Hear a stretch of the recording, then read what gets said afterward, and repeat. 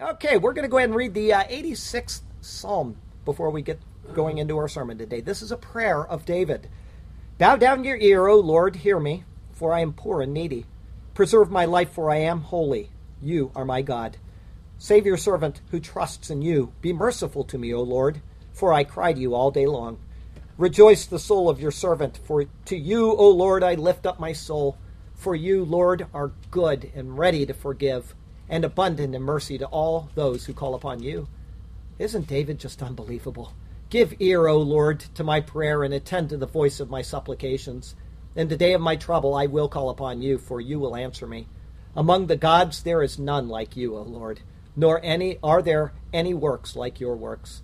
All nations whom you have made shall come and worship before you, O Lord, and shall glorify your name. For you are great and do wondrous things. You alone are God. Teach me your way, O Lord. I will walk in your truth. Unite my heart to fear your name. I will praise you, O Lord my God, with all my heart, and I will glorify your name forevermore.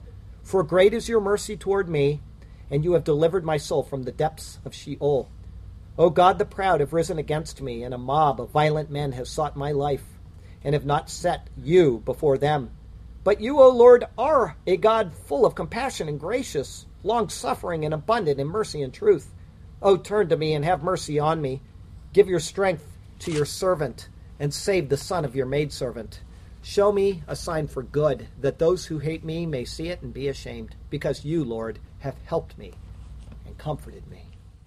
Okay, today our sermon is from Genesis 49, verses 8 through 12. It's called The Blessing Upon Judah, and there is some real great stuff about Jesus Christ in these verses. I want you to know that in advance. Before I read our verses, I want to also mention, in case you didn't see the last sermon and you wonder where I'm going with this, E.W. Bullinger's work. I've relied on for him in many of my sermons, many of his books. This particular book he wrote is called The Witness of the Stars, and he shows how the zodiac, not the pagan zodiac, but the zodiac that God put in place, reveals Jesus Christ. So if you think that this is astrology, it's not, and I'll explain that as we go through here. It's just simply God revealing himself in another way for our benefit. So I just want you to not think anything awry. In other words, if you click on YouTube and you see me talking about the stars, I justify why I say the things I do in the previous sermon, and I will in each sermon. Another thing is, somebody asked me, I told you, the people on YouTube, that I post my sermons not only on YouTube, but I post them in written format on the same time, in the same day that I post the video. And they want to know, where can I get that written format so I can see it as I'm watching the sermon? In case you say something I don't understand, I can see it in writing. What you would do is go to the website, superiorword.org, go to Writings. It's one of the top tabs you click on, and then go to Torah Written Genesis Sermons, and you'll be able to find any sermon that I've done. Everything that I do, word for word, is given to you. It's not copyright. You can copy it. You can do your own sermons at your own church if that's what you want to do, whatever. It's free to the world. The Lord has blessed me with these things, and I want the world to have them. So that's where you go. Writings, Torah, Written, and Genesis Sermons. All right, so here is our sermon text for today. Genesis 49, starting in the 8th verse, says, Judah, you are he whom your brothers shall praise. Your hand shall be on the neck of your enemies. Your father's children shall bow down before you. Judah is a lion's whelp. From the prey, my son, you have gone up. He bows down, he lies down as a lion. And as a lion, who shall rouse him? The scepter shall not depart from Judah, nor a lawgiver from between his feet until Shiloh comes. And to him shall be the obedience of the people, binding his donkey to the vine, and his donkey's colt to the choice vine. He washed his garments in wine, and his clothes in the blood of grapes. His eyes are darker than wine, and his teeth whiter than milk. As Jacob blesses his sons, a celestial drama is being revealed, one which was placed in the heavens by God to show us the work he would accomplish through his son, Jesus. Astrology is forbidden in the Bible because it attempts to reveal our future and the choices that we should make from the creation rather than the creator. But what God has revealed in the constellations was intended to reveal Jesus and how God would conduct his affairs. And there's a world of difference between the two. For example, if we use this book, the Bible, for divination, And I know people that do that. They go into Bible codes and they try to find out stuff that isn't biblical in nature. We are misusing what God has given us. But if we use the Bible to see Jesus and his plan for the ages, then we are following what God intended for us to see. We need to pursue Jesus, whether it's through Bible codes or anything else. That is what we are to do. Text verse for today comes from Psalm 76. In Judah, God is known. His name is great in Israel. In Salem also is his tabernacle and his dwelling place in Zion. There he broke the arrows of the bow, the shield and sword of battle. Selah. Today we will see Jacob's blessing upon Judah, his fourth son. Through Judah will come Christ the Lord. Not only is this revealed in the Bible, but it's actually revealed in the very sky above us. And the Bible shows us how. So let's turn to that precious word again, and may God speak to us through his word today, and may his glorious name ever be praised. Of three thoughts, the first is the praise of his brothers. This is verses 8 and 9. Verse 8 says, Judah, you are he whom your brothers shall praise. Judah was the fourth son who was born to Jacob, and the fourth son born to Leah. His birth is recorded in Genesis 29, verse 35, which says these words, And she conceived again and bore a son, and said, Now I will praise the Lord. Therefore she called his name Judah. Then she stopped bearing. The first part of verse 8 is intended as a play on words, just as it was at his birth. The name Judah means praise, and Jacob acknowledges that as his brothers will be the ones who praise him. In other words, as his name is, so is he. The word translated as praise is an elegant variation of the name Judah. In a delightfully palpable sentence, we lose it in the translation. Jacob says these words in Hebrew, Yehudah, ata yoducha achecha.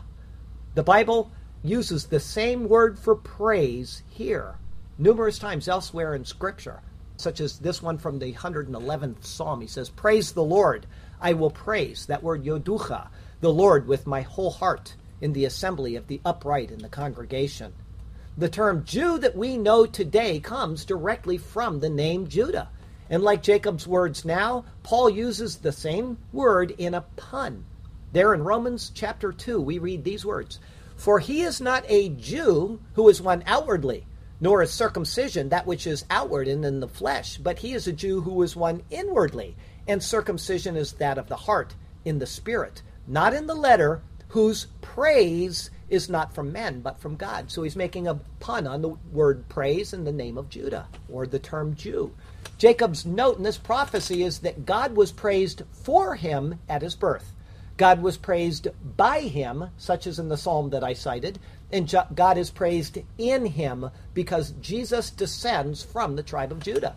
And because of this, his brothers shall, and indeed do, praise him. Yehudah, ata yoducha achecha. Isn't that a beautiful sound? It's this little bit of joy from the Hebrew. But already at the very beginning of his oracle, Jacob has placed Judah above his brothers. In this now, and for the rest of the prophecy, we can be certain that the words are not pronounced based on Jacob's exceptional love for his son Judah. That already belongs to Joseph. We know that. His advancement of Judah above his brothers, then, is a direct result of the Spirit of God and prophecy, which now rests on him. Being the first of the brothers means that he will be the first of the tribes, and this is seen with all surety throughout the rest of Scripture. Judah first began to attain ascendancy when he spoke on behalf of all of the brothers when they met Joseph. Remember that? And finally, Joseph revealed himself to them. After that, Judah was selected by Jacob to go ahead of the others and to point the way to Goshen. In the future, Judah will be the first tribe to break down and to march ahead of the other tribes as they carry the Ark of the Covenant in the wilderness all the way into Canaan. Once they're in the land of Canaan, Judah will repeatedly be selected as the first of the tribes to go into battle. After Joshua's death, Judah will have the first lot that was assigned to them. They will acquire it. All the land was divided among the tribes, and they'll be the first one to claim their land. It is a land which is very large and it's very fertile. The first judge of Israel will be Othniel of the tribe of Judah. From Judah will come the great king, David. All of this is intended to teach each and every one of us a lesson. Judah means praise. It sets the example for all of us. In all things, let praise go first. If we can remember this simple lesson, which has been revealed to us in these many patterns concerning Judah, we will always, always, always succeed in our endeavors. Praise the Lord first, and praise the Lord always. Let the praise of the Lord never depart from you. In these first words of Jacob to Judah, there is an ultimate fulfillment found in Jesus. It is through him that we offer our own sacrifice of praise to God. In Hebrews chapter 13, we read these words, "Therefore by him," meaning Jesus, "let us continually offer the sacrifice of praise to God. That is, the fruit of our lips, giving thanks to his name." Now imagine that. Hebrews and elsewhere in the Bible, praise is called a sacrifice. God actually looks at you taking your time to simply say, "I praise you, O Lord," as an acceptable sacrifice. Imagine that. In the end, it's all about Jesus. Every word testifies to this. Verse 8 continues, "Your hand shall be on the neck of your enemies." To have one's hand on the neck of their enemies is an expression indicating the conquest of and victory over them. In the book of Job, we read his feelings of defeat before God who afflicted him.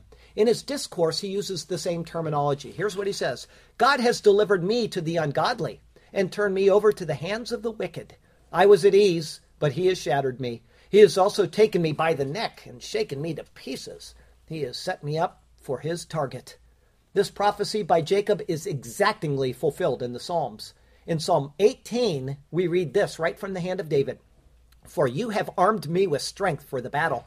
You have subdued under me those who rose up against me. You have also given me the necks of my enemies, so that I destroyed those who hated me." In this is more than just a literal fulfillment by David, though, but it is found in Christ, the ultimate King of the Jews. He has conquered not only the physical enemies of God's people, but all the spiritual ones as well. In him, sin is defeated, Satan is destroyed, and death is conquered. This is what is intended in these words. Verse 8 continues, "Your father's children shall bow down before you." Once again, Jacob makes a prophecy that one would think he would have bestowed upon Joseph. In Genesis 37, we read these words. "Now Joseph had a dream, and he told it to his brothers, and they hated him even more. So he said to them, 'Please hear this dream which I have dreamed.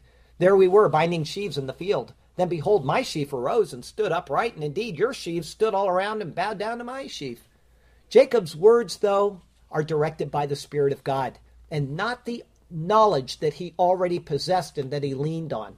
Reuben, if you remember in last week's sermon, he was called the excellency of dignity and the excellency of power, but he was told that he would no longer excel. Now that honor is transferred to Judah. Jacob's sons would bow down before him. After God selected David, who was from Judah, to replace Saul as the king of Israel, the kingly line continued on through him all the way to Jesus Christ. And it is to Jesus, as Paul records in Philippians chapter 2, that this honor ultimately belongs. Here's what it says. "Therefore God has also highly exalted him and given him the name which is above every name, that at the name of Jesus every knee should bow, of those in heaven and of those on the earth and of those under the earth, and that every tongue should confess that Jesus Christ is Lord, to the glory of God the Father." Every knee includes the knee of every descendant of every brother of Judah. No person is exempted from the honor which will be bestowed upon Jesus Christ. It was fitting for him, our Lord Jesus, for whom are all things and by whom they are as well, in bringing many sons to glory, even us, as the precious words of Scripture do tell, to make the captain of our salvation perfect through sufferings, his great tribulation. For both he who sanctifies and those who are being sanctified too are all one. In his death each of us dies, a marvel in how his children he does accrue. For which reason he is not ashamed to call them brothers, you and me too, saying, "I will declare your name to my brethren. In the midst of the assembly I will sing praise to you." Verse 9, Judah is a lion's whelp. Jacob now assigns a striking metaphor to Judah, which will continue until the very last book of the Bible. We saw it in our Bible study in Revelation this morning, that of a lion. He begins with calling him a lion's whelp. This is a young lion. It's one of just a little bit of power. At this point in history, Judah is just one among his brothers. He has no seeming advantage over them. However, as a lion, he will act, and as a lion, he will grow. He begins like all cats do, feisty and full of activity. And yet, cats will follow their own course, not worrying about the surroundings as they explore. And we've already clearly seen this in Judah. Remember, he left his family and he went down to Adullam, and he had a wife and children, and then he got in with that situation with Tamar. He's acted like a young lion all at that time. But this is seen in Jesus as well. Very, very little is recorded of Jesus in his youth. But at the age of 12, Luke tells us that Jesus lingered behind in Jerusalem after a feast while his family headed back to Nazareth. They didn't realize that he had stayed behind. When they found him, where was he? He was in the temple. He was sitting around among the teachers, both listening and asking questions. As a lion would be curious of its surroundings, so Jesus acted in the same manner. There he was in the temple, astonishing his audience with his prowess. Verse 9 continues, "From the prey, my son, you have gone up." As the lion matures, what they do is they take hold of their prey and they go up with it, normally to their mountain lairs, and they eat it there. The tribe of Judah eventually matured into a grown lion in its own right. It became the largest of the 12 tribes and was known for its many, many conquests, defeating prey in all directions as they prospered. In Jesus' life, he also matured into a formidable lion. The enemies would gather, and he would defeat them, whether they were the enemies of physical afflictions, demons, the leaders of Israel, or even the devil. He would easily overcome them by standing on what? He'd stand on the word of God, and he'd overcome all of his adversaries. And that, I got to tell you what, is exactly what each one of us needs to do right here. Stand on the word of God. Just today, I had one of my old bosses from the military. He was a major at the time. And, I had a great deal of respect for him in the military, but he's very left-leaning. And I posted something to another friend's wall, and he came back and he attacked me over it. And he said that a minister shouldn't be talking about political issues. And he took a precept from the Bible out of context and he cited it to me, saying, "What kind of a preacher are you?" And, I could only tell him, "You're taking that out of context. And unless you take this book in the proper context, it has no meaning at all." And that's what Jesus did. He always cited Scripture. It didn't matter what issue he was talking about. Always cited Scripture. And he always did it in context. So this is the way of the world. People want you to be silenced. And so what do? They say, "Judge not lest ye be judged," in an attempt to get you to completely shut up and not speak on any issue when they don't even believe the words of the Bible. And now how are you going to refute that? So it just happened that today's devotional, which I do a devotional every single day of my life, and I post it on the Superior website and on Facebook, today's happened to be on 1 Corinthians chapter 12. And it was Paul explaining how we are to judge within the church. It's not saying don't judge, it's saying exactly how we are to judge. And so I did the entire devotional, about a page and a half long, on that precept. And I posted it on my wall on Facebook. Now, if he reads it, he'll understand how misguided he was in what he said to me.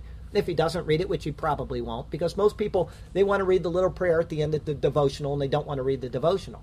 But if he does, he will understand exactly why I said what I did to him in that particular post. I don't want to have animosity with people, but I want them to understand that this is our priority right here. And Jesus felt that way. This was his priority, is the word of God. Verse 9 continues, "He bows down. He lies down as a lion."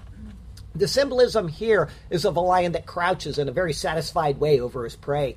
He has no worries about it being taken from him as he sits there and he devours it. Eventually, he's satisfied with his victory, and he's filled with the meal, and he enjoys rest and repose while he lies down, maybe on a big bag of bones sitting there. He's at peace, and he has no fears at all. At the same time, his enemies are vexed by him. They're always on the alert should he raise himself up and go back on the prowl. As a full and mature lion, satisfied with the catching of his prey, Judah found itself in exactly this position as well. In 1 Kings chapter 4, we read this about the state of affairs in Judah. It says, "And Judah and Israel dwelt safely, with each man under his vine and his fig tree, as far as Dan, as far as Beersheba, all the days of Solomon." So you get the symbolism exactly fulfilled in Judah. And this is the state of the affairs for the Lord too. After his victory over his enemies, Hebrews 1 says that Christ sat down at the right hand of the Majesty on high. He's there. He's in a contented state, which defines the completion of his work on our behalf. But a lion in such a state is still a lion. Christ is never inattentive to his surroundings, as verse 9 continues. And as a lion, who shall rouse him? The word for lion here is an entirely different one than what was said just a moment ago. This lion is a fully mature lion, maybe even a lioness, which is more fierce than the male, resenting angrily when it's disturbed from its rest. A lioness is also, guess what? The caretaker of the cubs and will defend them with ferocity. When Judah had finally subdued her enemies and the people were at rest, the other nations sought peace with them. Many treaties were made in an attempt to pacify them and to stay their desire to go and conquer them as well. In Ezra 4, verse 20, in a letter from King Artaxerxes, the following is noted about Judah. There have also been mighty kings over Jerusalem who have reigned over all the region beyond the river, and tax, tribute, and custom were paid to them. Sounds exactly like the fulfillment of Jacob's prophecy. In Isaiah 31, this same terminology that Jacob now uses is applied to the Lord. Here's what it says. For thus the Lord has spoken to me. As a lion roars, and a young lion over its prey, when a multitude of shepherds is summoned against him, he will not be afraid of their voice, nor be disturbed by their noise. So the Lord of hosts will come down to fight for Mount Zion and for its hill. The Lord even now is reposing in majesty, but someday he will rise from that position. After the church age, Israel will again be at the center of his focus. And like a lion in defense of her cubs, he will be prepared to defend his children. Many verses scattered throughout the Bible reflect this metaphor of the lion. And so I want to take a moment and I want to evaluate the Lord, our great lion, either directly called a lion or using the symbolism of one rising up as one. He is the defender of Israel and the protector of his people. In Isaiah chapter 28, the Lord is said to rise up and break out in his anger. Here's what that says. For the bed is too short to stretch out on, and the covering so narrow that one cannot wrap himself in it. For the Lord will rise up as at Mount Perazim. He will be angry as in the valley of Gibeon, that he may do his work, his awesome work, and bring to pass his act, his unusual act. Now therefore do not be mockers, lest your bonds be made strong. For I have heard from the Lord God of hosts a destruction determined even upon the whole earth. That's the Lord, the lion, coming to defend Israel. In Hosea 5, the Lord is likened to a lion to fight against his own people when they depart from him. Listen to this. When Ephraim saw his sickness and Judah saw his wound, then Ephraim went to Assyria and sent to King Jareb. Yet he cannot cure you, nor heal you of your wound. For I will be like a lion to Ephraim, and like a young lion to the house of Judah. I, even I, will tear them and go away. I will take them away, and no one shall rescue. I will return again to my place, till they acknowledge their offense. Then they will seek my face. In their affliction they will earnestly seek me. And however, in Hosea chapter 11, the Lord is likened to a lion who will roar for his people, regathering them to the land of Israel. Here's what it says. They shall walk after the Lord. He will roar like a lion when he roars. Then his sons shall come trembling from the west. They shall come trembling like a bird from Egypt, like a dove from the land of Assyria. And I will let them dwell in their houses, says the Lord. And in Joel chapter 3, speaking of the tribulation period, which is future to us now, we get a hint as to the ferocity of the Lord. That says the Lord will also roar from Zion and utter his voice from Jerusalem. The heavens and the earth will shake, but the Lord will be a shelter for his people and the strength of the children of Israel. A lion guarding its cubs. And finally, we see that the Lord, Jehovah of the Old Testament, is the Lord Jesus revealed in the New. The Lion of the tribe of Judah is given the scroll to open in Revelation chapter 5. But one of the elders said to me, do not weep. Behold, the Lion of the tribe of Judah, the root of David, has prevailed to open the scroll and to loose its 7 seals. Jacob has prophesied over Judah in words which point directly to the Messiah. Time and again, his prophecies have echoed throughout history and have alighted on the Lion of the tribe of Judah, who is our Lord Jesus. They shall walk after the Lord. He will roar like a lion at that time. When he roars, as the Bible does record, then his sons shall come to a land sublime. They shall come trembling from Egypt like a bird, and from the land of Assyria like a dove. And he will let them dwell in their houses, because he is the covenant-keeping God of love. Our second thought today, until Shiloh comes. This is verse 10. The scepter shall not depart from Judah. The scepter is the symbol of rule and authority. This was prophesied by Jacob as ultimately going to Judah and staying right there. Judah would become the predominant tribe and the ruling tribe. Eventually, the term Judah became synonymous with Israel. To Judah was given the rule, and the acknowledgement of that rule is in the scepter. Verse 10 continues, nor a lawgiver from between his feet. Most modern versions here say ruler's staff instead of lawgiver. The idea is that the ruler would rest his staff between his feet while he's sitting on his throne. The older versions saying lawgiver implies that of a line of lawgivers would descend from Judah. The symbolism of procreation is what's being intended when it says between his feet. In the end, they have exactly the same meaning. The scepter is the symbol of rule. And so whether it is a person or a thing that's being spoken of, the idea of rule is what's being conveyed. This rule would continue on unabated in Judah until a very specific point in time, which is the continuation of verse 10, until Shiloh comes. The word Shiloh is understood by almost every scholar, Jewish and Christian alike, to be speaking of the coming Messiah. The exact meaning of this word Shiloh is debated, and it could even be a play on a couple of words. It is from the same root word as the word shalah, which means peace. But it may be a play on words which are found in a verse in Ezekiel chapter 21. I'll tell you when I get to that word. Overthrown, overthrown, I will make it overthrown. It shall be no longer until he comes whose right, that word, it is, and I will give it to him. Shiloh then would mean that which belongs to him. It is the right to rule which is mentioned in the scepter and in the lawgiver. And so if it's a pun, then it is speaking both of that word shalah, Prince of Peace, which is mentioned in Isaiah 9 verse 6, which we say every Christmas, he's the Prince of Peace, and also of the true lawgiver mentioned in Isaiah chapter 33, which says these words, for the Lord is our judge, the Lord is our lawgiver, the Lord is our king, he will save us. And so a dual meaning is probable. Both speak of Christ as the Lord. And we will see this in Paul's writings. In Ephesians chapter 2, he calls Christ our peace.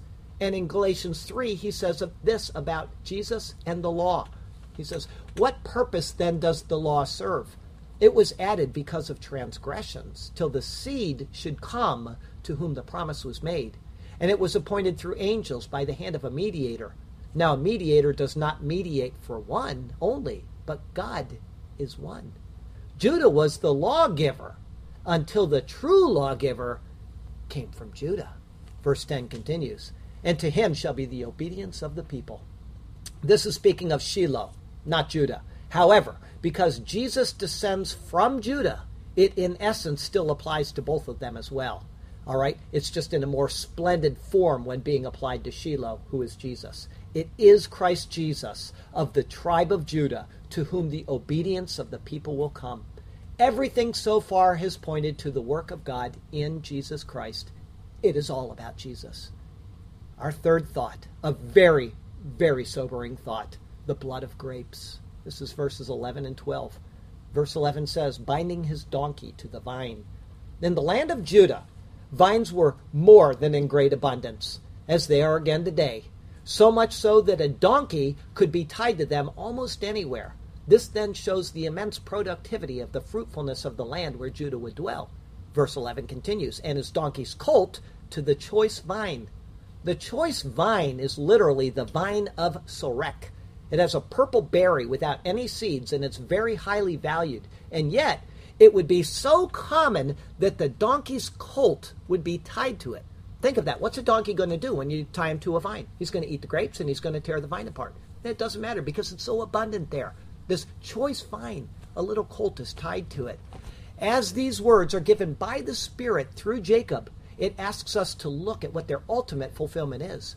The same terms for donkey and donkey's colt are used in Zechariah 9, verse 9, both in that one verse when speaking of the coming Messiah. Here's what it says. Rejoice greatly, O daughter of Zion. Shout, O daughter of Jerusalem. Behold, your king is coming to you. He is just and having salvation, lowly and riding on a donkey, a colt, the foal of a donkey. You see, every word that Jacob is saying is ultimately pointing to Christ. But even the vine has a fulfillment in him. In John 15, Jesus calls himself the true vine. Under the law, donkeys are what? They're considered unclean animals, and thus they represent the Gentiles, who are impure and ignorant of spiritual matters, and yet we are tied to the true vine, Jesus, by faith. Verse 11 continues, he washed his garments in wine. In the land of Judah, wine would be so common that it could be used for any ordinary purpose, even washing clothes. That's how common wine would be. Verse 11 continues, and his clothes in the blood of grapes. Next, Jacob prophesies that he would wash his clothes in the blood of grapes. In this seemingly odd parallel thought, there is again a prophetic fulfillment. In Jesus, we have both a kinsman redeemer and an avenger of blood. Both terms come from the same Hebrew word, goel. You have to know the context of what's being said to know if it's speaking of a kinsman redeemer or an avenger of blood. As our kinsman redeemer, guess what Christ did? He put on garments of flesh, and he became like us in his human nature. And he, in fact, did wash his clothes, his flesh, in his own blood, becoming entirely red in his apparel, from head to foot. And he did this in order to redeem us. His bloody garment became our righteousness. And Christ is also the avenger of blood. In Isaiah 63, we see his work as the avenger of his people. Here's what it says there. Who is this who comes from Edom? Now think of this prophecy that Jacob said over Judah.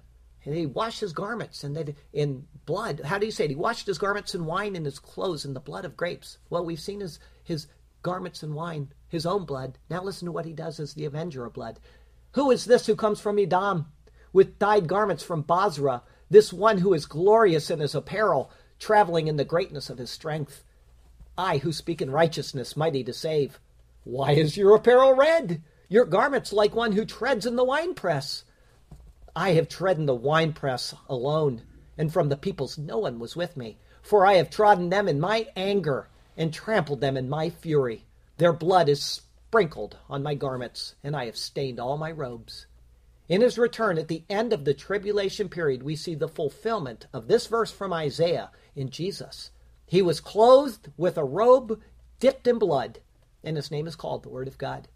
If you understand the symbolism, every harvest in Israel symbolizes something. You have the barley, you have the wheat, you've got the grape harvest. The grape harvest is the harvest of judgment. When he hung on that cross, your sin and mine was judged in him.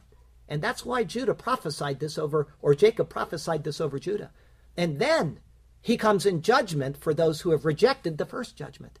And he tramples out the winepress of God Almighty with his own feet, and the blood is spattered, as the NIV says, all over his garments. In his fury and in his rage, you've rejected what I did for you, and now I am rejecting you. It's an amazing set of verses right there. It's simply astonishing. The Lord is gracious and he is merciful, but he is also just and he is righteous, and he will come to judge the people of the world.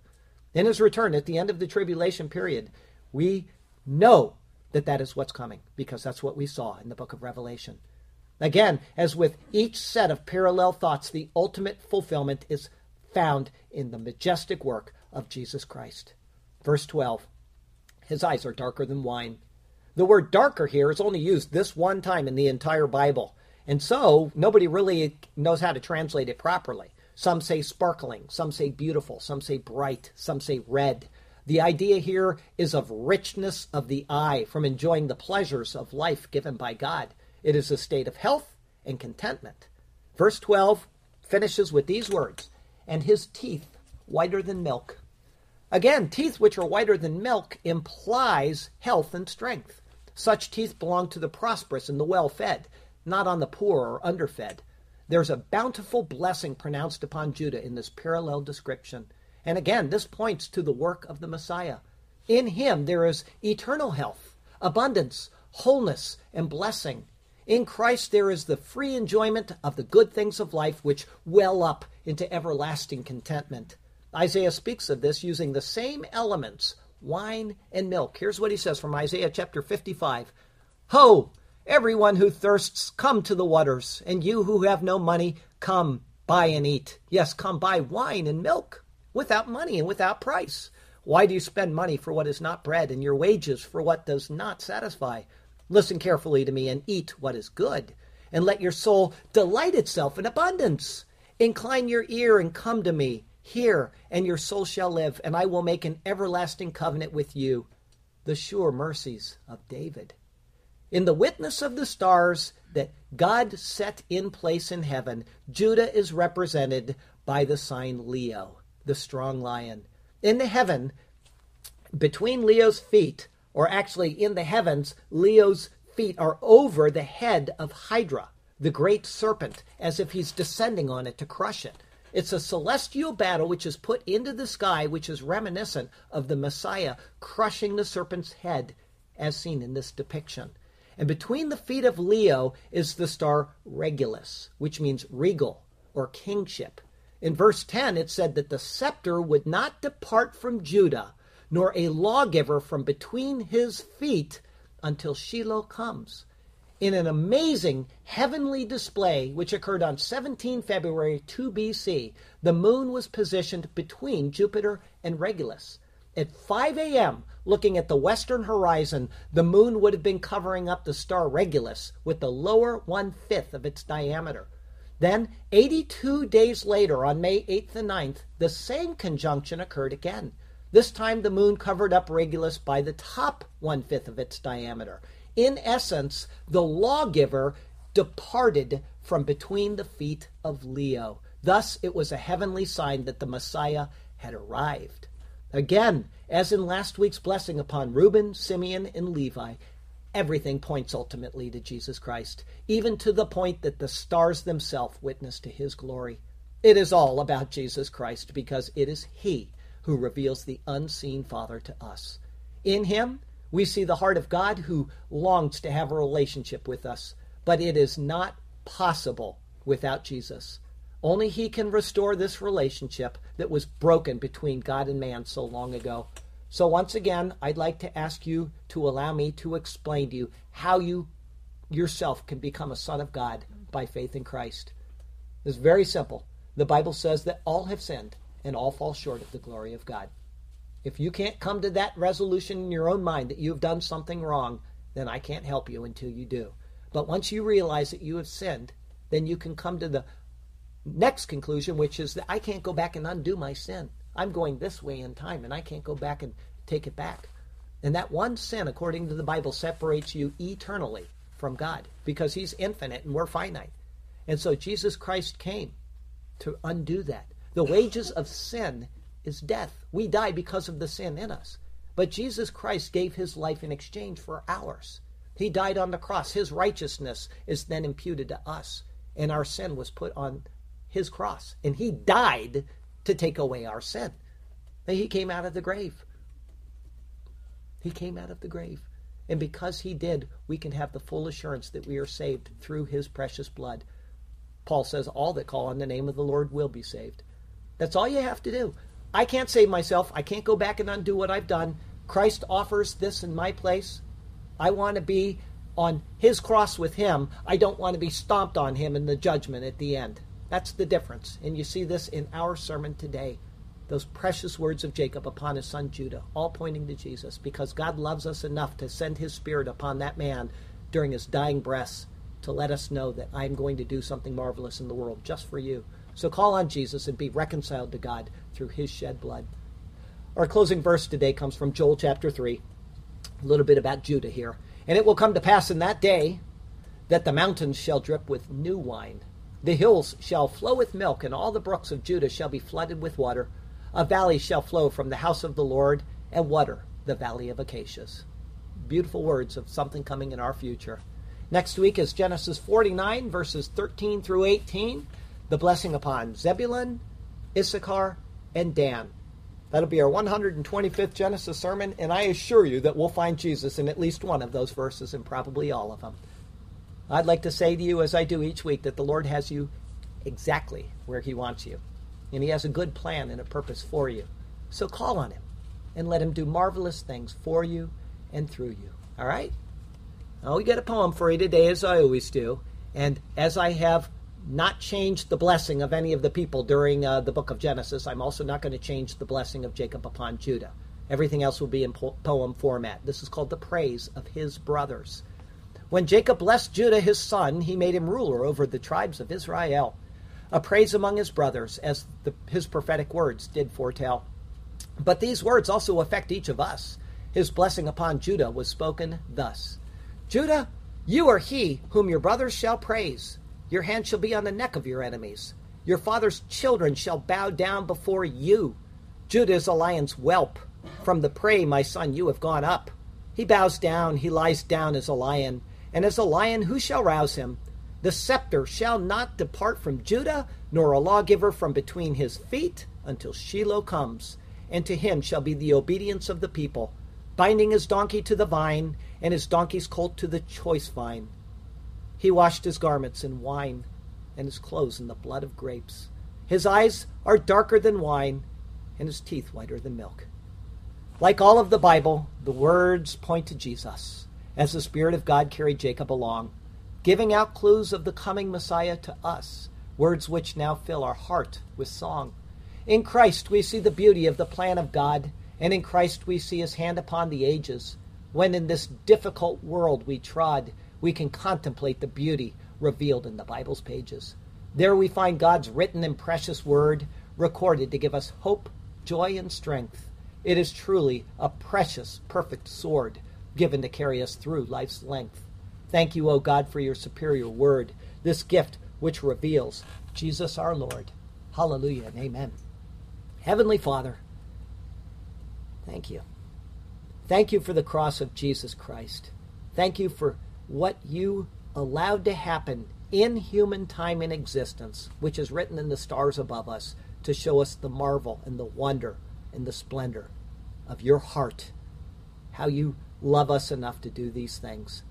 I cannot believe it. Lord, forgive us of our sins, cleanse us of our iniquities, purge us and make us vessels that are acceptable and useful to you. Help us throughout the week ahead to just praise you in all ways and at all times. Just as Judah went first in all things, may the praise of you be on the lips of each person here and every person that listens on YouTube. May your praise never cease from our lips. Help us to do this. Help us to give you the honor that you are due. And when we get to that heavenly home that's promised for us, and we see you in all of your shining splendor, surely the praises will never, never end. We love you. We praise you. Please do take care of each person here. Bless them in their hearts. Bless them in their souls. Bring them safely back again next week for another exciting adventure into your precious word. And we want to give you honor and glory, and we want to do so in the name of Jesus. All hail the name of Jesus. Amen.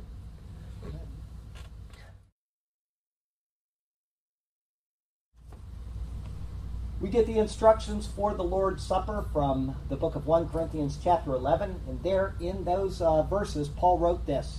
He said, "For I received from the Lord that which I also delivered to you, that the Lord Jesus on the same night in which he was betrayed took bread. Then he would have given thanks over that bread by saying these words, Baruch atah Adonai Eloheinu melech haolam hamotzi lechem min haaretz. Blessed art thou, O Lord our God, King of the universe, who brings forth bread from the earth. And he broke it, and he said, Take and eat. This is my body, which is broken for you. Do this in remembrance of me. In the same manner, after supper, he also took the cup, saying, a blessing over it, he would have said these words, Baruch atah Adonai Eloheinu melech haolam borei peri hagafen. Blessed art thou, O Lord our God, King of the universe, creator of the fruit of the vine. This cup is the new covenant in my blood. This do as often as you drink it in remembrance of me. For as often as you eat this bread and drink this cup, you proclaim the Lord's death until he comes. Therefore, whoever eats this bread or drinks this cup of the Lord in an unworthy manner will be guilty of the body and the blood of the Lord. But let a man examine himself, and so let him eat of the bread and drink of the cup. For he who eats and drinks in an unworthy manner eats and drinks judgment to himself, not discerning the Lord's body.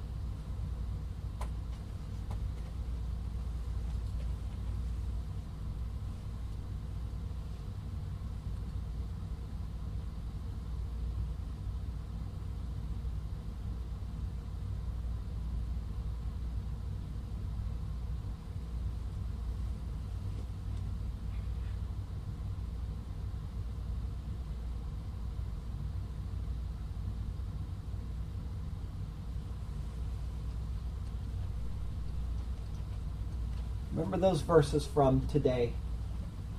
The judgment has to go somewhere. It's either going to go to Christ on the cross, which we're celebrating here, or it's going to go to you. God has no other alternative for the people he created. There's no second path into heaven. There's only through the blood of Jesus Christ. And remember what he went through for us as you come forward. Please.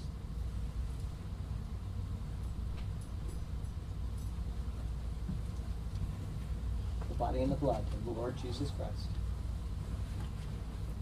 The body and the blood of the Lord Jesus Christ. The body and the blood of the Lord Jesus Christ. The body and the blood of the Lord Jesus Christ. All the body and the blood of the Lord Jesus Christ. Every time. The body and the blood of the Lord Jesus Christ. The body and the blood of the Lord Jesus Christ.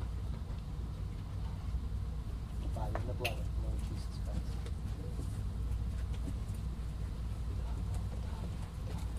The body and the blood of the Lord Jesus Christ. The body and the blood of the Lord Jesus Christ. The body and the blood of the Lord Jesus Christ.